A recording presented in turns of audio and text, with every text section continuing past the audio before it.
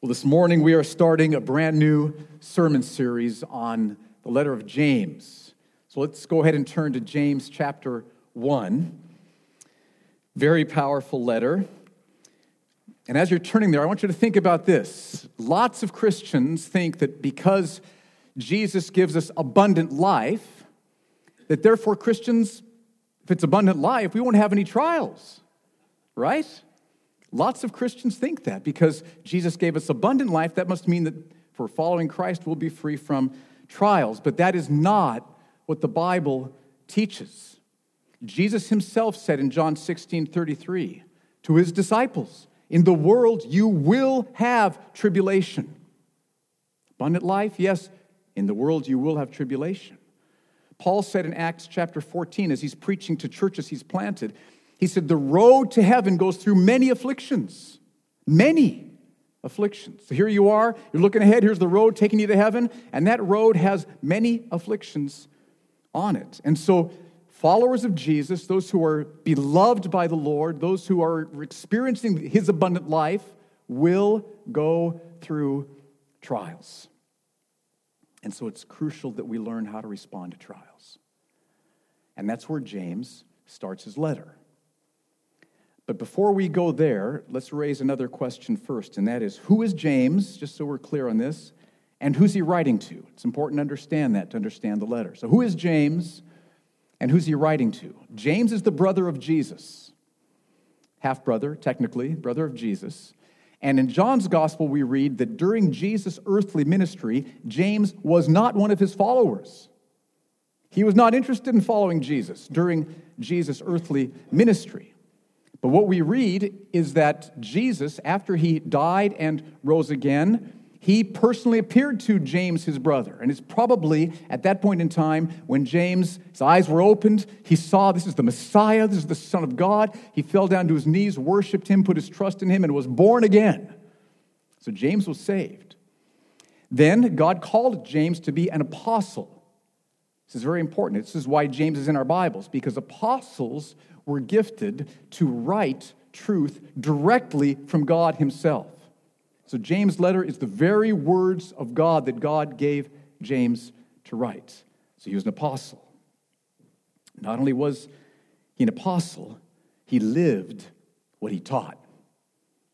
One reason we know that is that in AD 64, church historians tell us that James was arrested, brought before a tribune of a court of Pharisees, and they said, James, either you deny Christ or we're going to stone you to death. James loved Jesus. He said, I cannot deny my Lord. And they stoned him to death. That's whose letter we're reading today. He was an eyewitness of Jesus, life, death, resurrection. He was an apostle who wrote words directly from God. And he loved Jesus so much, he'd rather be stoned to death than deny his Lord. And you're holding his letter in your hands this morning. This is the letter of James, so we get to study over these next weeks and months. Now, who's he writing to? Verse 1, James, a servant of God and of the Lord Jesus Christ, to the 12 tribes in the dispersion. He says, greetings. So 12 tribes in the dispersion, that probably refers to Jewish believers who had been part of James' church. James was the leader of the church in Jerusalem. So Jewish believers, part of the church in Jerusalem, the church that James was the leader of. And persecution had broken out, as we read in the early chapters of Acts, and many had to flee Jerusalem. So probably this letter is written to some Jewish believers who had been part of that church, who had to flee as refugees from the persecution in Jerusalem. And that may be why James starts his letter talking about how to deal with trials and suffering and hardships, because that's what they were experiencing. So look at what James says about trials, verses 2 through 4. He says, count it all joy, my brothers, when you meet trials of various kinds. For you know that the testing of your faith produces steadfastness. And let steadfastness have its full effect, that you may be perfect and complete, lacking in nothing. Powerful truths here. Now, let's be clear on what sort of trials James is talking about. What does he mean when he says, when you meet trials? So read verse 2 again. Count it all joy, my brothers, when you meet trials of various kinds. What's he talking about? The Greek word trials refers to anything you come up against in your life which causes difficulty, distress, pain, or hardship. Anything. And James wants us to make sure we understand that it's anything because he says, when you meet trials of various kinds. So anything in your life that causes pain, difficulty, suffering, hardship, it's covered here in verse 2. So this could be long lines at Lulu's, which isn't a very, we understand it's big, but it's not as big as like being diagnosed with cancer, for example. So we're covering the whole range here. Or having your computer crash, which is a little bit more painful than long lines at Lulu's, all the way to having a child who is rebellious and wayward, which is heartbreaking. So James is covering the whole range of different trials that we face. That's what he's talking about here. And so I would guess that every single one of us in this room this morning has at least one trial that you're facing. Might be a relatively minor one, might be huge and heartbreaking. But I would guess every one of us has a trial we're facing. And I'd like you to pick one trial to focus on so that you can apply this passage to it. Okay, now here's the one that I'm applying to my life. Jan and I have had a little bit of difficulty in our villa with water leaks and mold. Anybody else ever have a difficulty like that? I hear that that's not uncommon, okay? And again, this is a relatively small trial. We're not suffering a whole lot right now, but this is the one I picked. So water leak and mold. So for a long time, water was slowly leaking down through the wall between our wall and the wall person next to us, slowly eating away at this cabinet that was there. And so mold, and we could tell something was terribly wrong. And then when we started putting our hand through the cabinet doors and stuff, we could tell that there were problems here. So some workers came, took out the cabinet. We were so excited this was going to happen. So the cabinet left, and then when the cabinet left, the walls were thick with mold. It was just like thick. Ugh. Okay, so you know how mold, it's terrible. So then workers came, we were excited, they cleaned out the molds, and they painted. So that was very good news. But man, that paint smells strong, right? You know about that paint, right? And so it just wafted through the entire house. Okay, so you get the idea. And now the mold is growing back through the paint, it looks like. Okay, so, right, you understand how this happens? So, again, relatively small trial in the overall scheme of things. But James would want me to think about that trial. He doesn't say just the big trials. When you meet trials of various kinds, molds and water leaks to the passing of your husband or your wife. I mean, the whole range he wants us to be thinking about here. So do you have a trial in mind? Okay? Let's all have one in mind. Do you have one in mind? Now let's take that trial and let's apply it to what James is saying here. So what should we do when we meet these trials?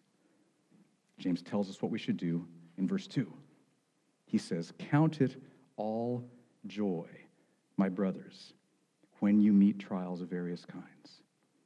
So think about that trial you're in right now. James would say, count it all joy. Count it all joy. Now, what does that mean?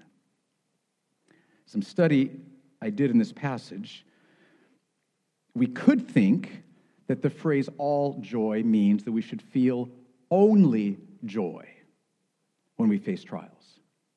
But I don't think that's what that means. One reason is Jesus, who Hebrews says went to the cross for the joy set before him. So there was some joy in Jesus' heart as he suffered that incredible trial. But at the same time, in the Garden of Gethsemane, he was deeply distressed and troubled, right? So joy in God and sorrow can be together in our hearts. Paul says in 2 Corinthians 6:10, as he describes his heart, he says, sorrowful yet always rejoicing. So in Paul's heart, joy and sorrow can stand together. And so I don't think what James means here is that we should feel only joy, because that same Greek phrase, translated all joy, can also mean true joy, real joy, genuine joy, heartfelt joy. And that joy can coexist with sorrow and with weeping. You've experienced that, haven't you? You can have joy in Christ with tears, right? So there's a complexity to the Christian's emotional life. Let's make sure we understand that, and that's what's being expressed here. Now, here's how Douglas Moo put this in his commentary. This was so helpful for me to read this week. He says, James does not then suggest that Christians facing trials will have no response other than joy, as if we were commanded never to be saddened by difficulties. His point, rather, is that trials should be an occasion for genuine rejoicing. Genuine rejoicing. So it's not that, okay, I don't need to rejoice, I can just be sad and grumble. No, that's not what James is saying. He's saying we need to have genuine rejoicing in our trials, but that genuine rejoicing can coexist with heartbreak and sorrow and mourning. Does that make sense? So important. So, again, the challenge is, it's not hard to sorrow and be brokenhearted and to be mourning. That's not hard to do. What's hard to do is to have the genuine joy, right? So think about the trial you're going through right now. Big, small. Are you experiencing genuine rejoicing as you're going through that trial? I thought about that in terms of our mold and water leak, and not like James would want me to have. And I would guess all of us need more of this joy. So, how is that possible to have joy, to feel genuine joy as we're going through the trials of our lives? How's that possible? Because trials are hard. Trials cause pain, difficulty. So, why, James, should we have joy when we go through trials? Why? Now, this is such an important question to ask. Too many Christians don't ever ask that question. They just think, I'm supposed to be joyful. Okay, I'm supposed to be joyful, so I'm going to just try really hard to be joyful, try to be positive through this trial, try to look on the bright side or try to find the silver lining in the cloud. But see, that's not what James is talking about here. If you do those things, you'll miss what James is talking about here. Look at what he says. Let's read verses 2 and 3 together to see why we can have joy when we go through trials. Verses 2 and 3 together. Count it all joy, my brothers, when you meet trials of various kinds, for you know that the testing of your faith produces steadfastness. And notice that word for at the beginning of that verse. Underline, circle that word for right there. That shows that verse 3 is giving us the reason why we can feel genuine joy. So when I don't have genuine joy in my trials, it's because I'm not seeing this verse. And the way to get genuine joy in trials, the way to obey what James is saying, is to see verse 3. Here what James is giving us is two crucial truths. Two truths that if we'll understand them and believe them and trust them, we will have genuine joy in the midst of our trials. The first truth is in that phrase, testing of your faith.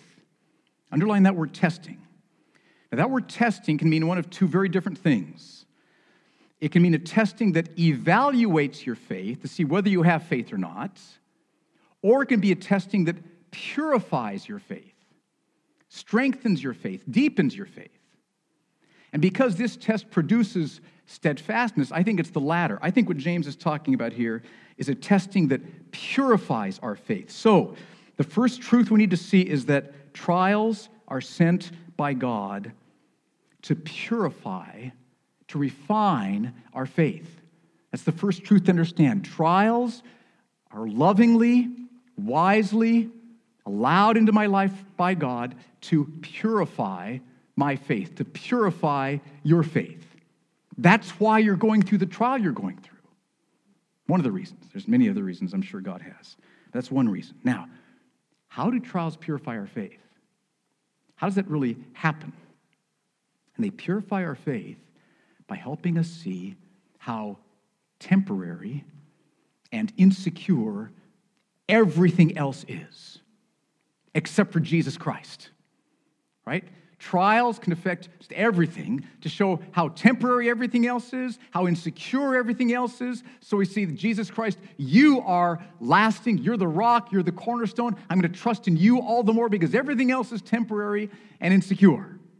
Now, so back to our mold water leak issue. So God purposefully allowed that water leak. This is one reason why. Purposefully allowed that water leak and those moldy cabinets and the smelling of the paint and all that stuff in order to help me see I'm never going to have a perfect home here on the earth. Okay? Never. Right? Never will I have a perfect home here on the earth. Jesus Christ is my perfect home. No water leaks, no mold, right? Jesus Christ is my perfect home. And so to put my trust all the more in Jesus Christ. You're my home. You're my refuge. You're my comfort. You're my God. And in the process of thinking, look at how insecure, how unstable homes are, water pipes are, everything else is. Jesus Christ, you are not insecure. You are completely stable. And so I trust you all the more. In the process of praying that through, my faith was stronger in Jesus than it was before the trial came. My faith this Friday is more refined and purified than my faith was last Friday. Aren't you glad? You should be glad. This is a good thing, okay? Yes. That's what happens. Now, this doesn't happen automatically. If we grumble through trials, is our faith going to be refined or purified? No, not at all. If we just try to be positive through trials, is our faith going to be refined or purified? No, not at all. The way trials purify and refine our faith is if we will take the time to say, now, Father, show me how insecure and temporary everything else is, so that I will see how lasting and secure and permanent Jesus Christ is. And I'm going to put my trust all the more in your holy Son, Jesus, right now. And when you take the time to pray and do that, your faith will be purified and refined. That's one reason we can feel genuine joy in trials, is because we know that God has allowed that trial, and one of the reasons is to purify our faith. Okay, but what's so great about purified faith? I mean, let's be honest here. Trials are hard. Trials cost us. Trials are difficult. What's so great about purified faith that makes it worth going through the trials? Fair question, right? And look at what James says. Read 2 and 3 again, verses 2 and 3. Count it all joy, my brothers, when you meet trials of various kinds, for you know that the testing, that the purifying of your faith produces steadfastness. That's what purified, refined faith does. It produces steadfastness. In other words, James wants us to understand that every trial we face has been lovingly and wisely allowed by God in order to bless us with the precious gift of steadfastness. See, this is so important. Trials are not bad luck. Trials are not bad karma. Trials are lovingly, wisely ordained by God, allowed by God, in order to bring us a very special gift, the gift of steadfastness. Okay, now, that's good news, but why is steadfastness such a precious gift? Why is steadfastness such a precious gift? Verse 4. And let steadfastness have its full effect, that you may be perfect and complete, lacking in nothing. Okay, so get the progression here. Trials are allowed by God to purify and refine our faith, because as our faith is purified and refined, we receive more steadfastness. And what steadfastness does is it brings us to a place where we are perfect and complete, lacking in nothing. What does that mean? Now, I used to think that meant that there was a time in our life here on earth when we could be perfect and complete and lacking in nothing. So I used to think it meant. But as I studied this passage, and I looked at how James uses the word perfect in the rest of his letter, and I noticed that in chapter 3, verse 2, James says we will never be perfect in this life. Go ahead and turn there. Chapter 3, verse 2. Here's what James says. He's talking about how we all sin with our tongue. We'll get there in James chapter 3. Powerful passage. Everybody sins with their tongue. None of us are sinless when it comes to our speech. This last week, none of us have perfect speech. Can anybody attest to the truth of that? Okay, that's just how it is. And so James says that in chapter 3, verse 2. He says, we all stumble. He's talking about sinning. We all stumble. We sin in many ways. We, Apostle James, and all the rest of us, right? So even though Jesus Christ has broken the power of sin in our lives, he is progressively applying that to us all through our lives here. So you are more free from sin now than you were a year ago, but you're not perfect yet, and you won't become perfect until what? Jesus comes back.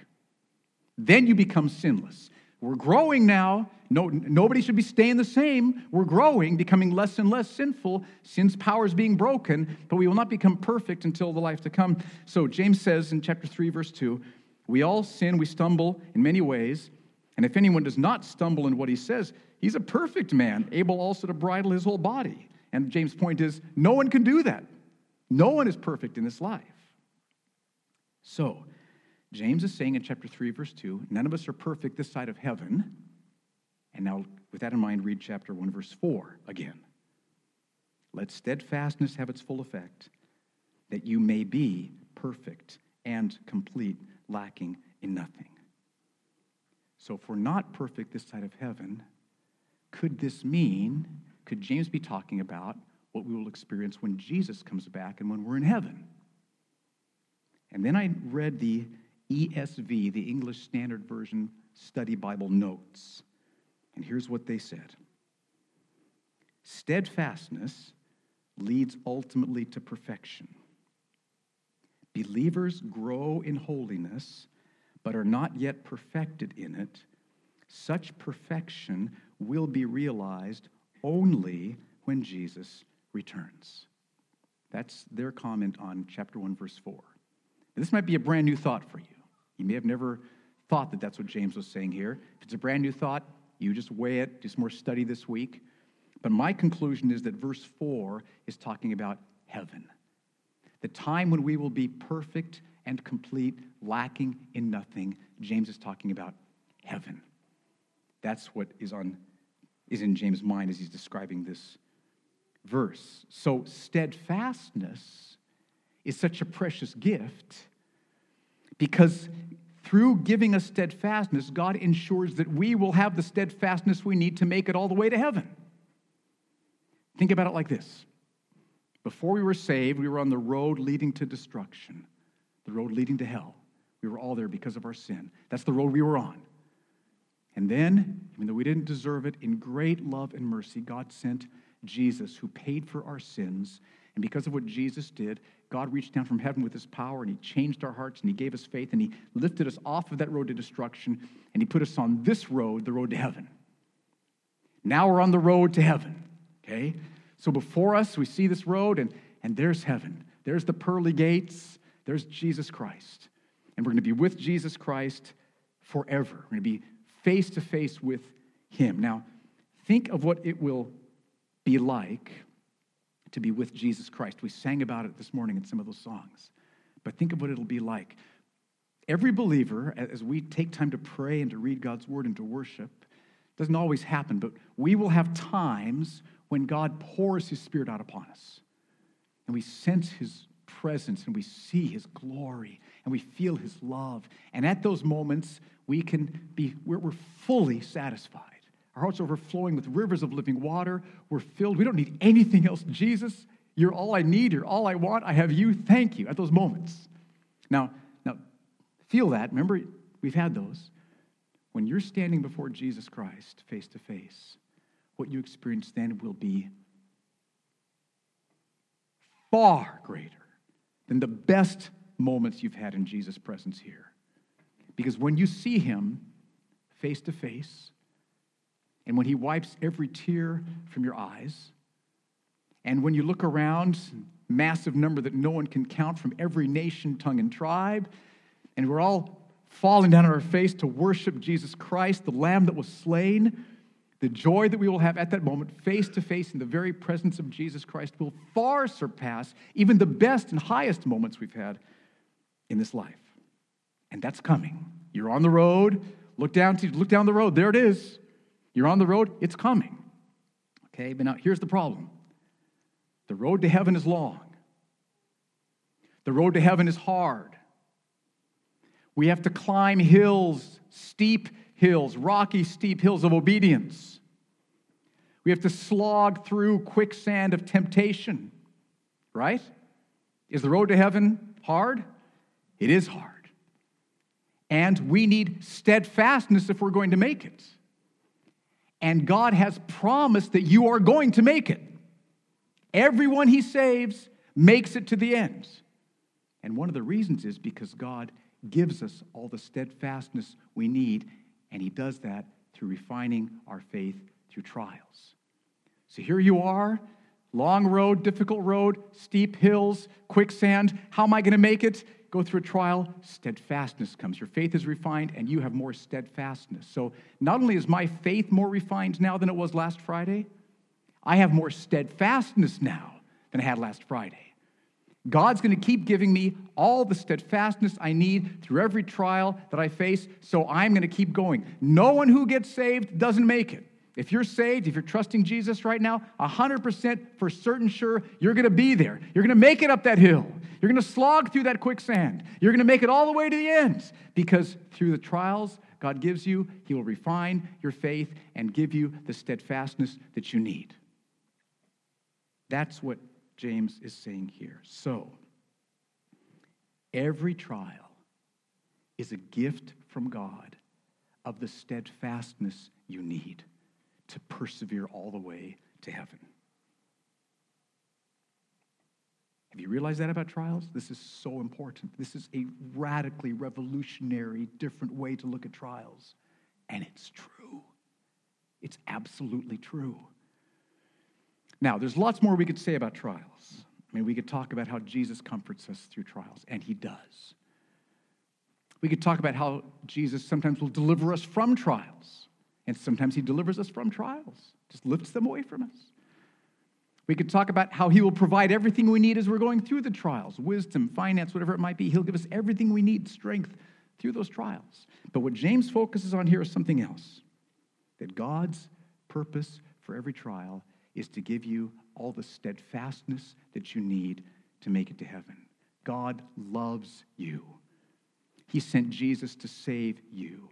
He is going to bring you to heaven. He's going to give you everything you need to persevere, and one of the ways he does that is through trials, refining our faith, and giving us steadfastness. Now, trials are hard because they take something away from us, right? Like money and convenience if you get a flat tire. Money and convenience taken away. Finances, security if you lose your contract. Loss there. The pain and the suffering that can come from sickness. Trials are hard because they take something from us. And so often we can just think of what we've lost because the trial costs us. And we can sorrow over that, nothing wrong with that. But even bigger in our minds should be that trials is God giving us something. Every trial is a gift from God of refined faith, which gives us the steadfastness we need to persevere all the way to heaven. So trials aren't just loss. Trials are a precious gift from God of the steadfastness that we need. And when you see Jesus face to face, his majesty and his love and his glory, his beauty, his power, his dominion, his kingdom, what you see in Jesus Christ is so magnificent that seeing him will be worth every trial, and you will fall down at his feet and thank him for every trial you've experienced. He is worth it all. Now, how should we respond to trials then? Let me give you 4 steps, okay? Very important. First, ask God to help you. You cannot do this just by gritting your teeth and trying. You can't. We need the power of the Holy Spirit to come and to change our hearts and to help us. And God will pour the Spirit out upon us as we ask him. And don't, so pray. And as I was talking to Jan about this yesterday, She said, let's make sure that we understand. Don't just pray while you're like changing the diaper or, pray while you're driving to work. I mean, don't stop praying during those times, but take time where you set everything else aside and just, Father, I'm going through a trial now. Help me. Strengthen me by your Spirit. Help me to get every benefit that you have for me through this trial. I don't want to waste this trial. Help me. So take time to really pray, and he will answer. He will strengthen you. So first, ask God to help you. Second, understand that God has allowed this trial in order to give you steadfastness. See the trial that way. So it's not just trial has cost you something, but it's going to gain you something. Refined faith and steadfastness. So understand that that's why God has lovingly, wisely allowed this trial to come, because he has a gift of steadfastness for you. So don't waste your trial. Let's go for that gift by, third, let the trial refine your faith. Okay, don't just grit your teeth and kind of muscle your way through it. Don't just try to be, all positive. Everything's fine. I'm good, smiling. That misses the point. That doesn't refine your faith, and it won't bring steadfastness.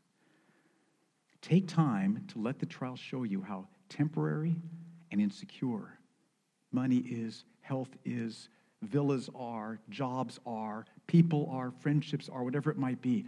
Lord, remind me, show me how temporary and insecure everything else is. Show me that. Help me to feel that. So I see that you are the rock. You are my refuge. You're my God. I'm going to trust you all the more. And as you do that, faith is purified and steadfastness comes. So let the trial refine your faith. And then fourth, let the gift of steadfastness and then the certainty of heaven fill you with joy as you're going through the trial. Every saved person is going to make it to heaven. No doubt about that. God's promised. And one of the reasons is because God will bring trials to purify your faith so that you have more steadfastness. So think about heaven. Think about being with Jesus Christ face to face. You will look back on your life, as I said earlier, and you will thank God for that trial.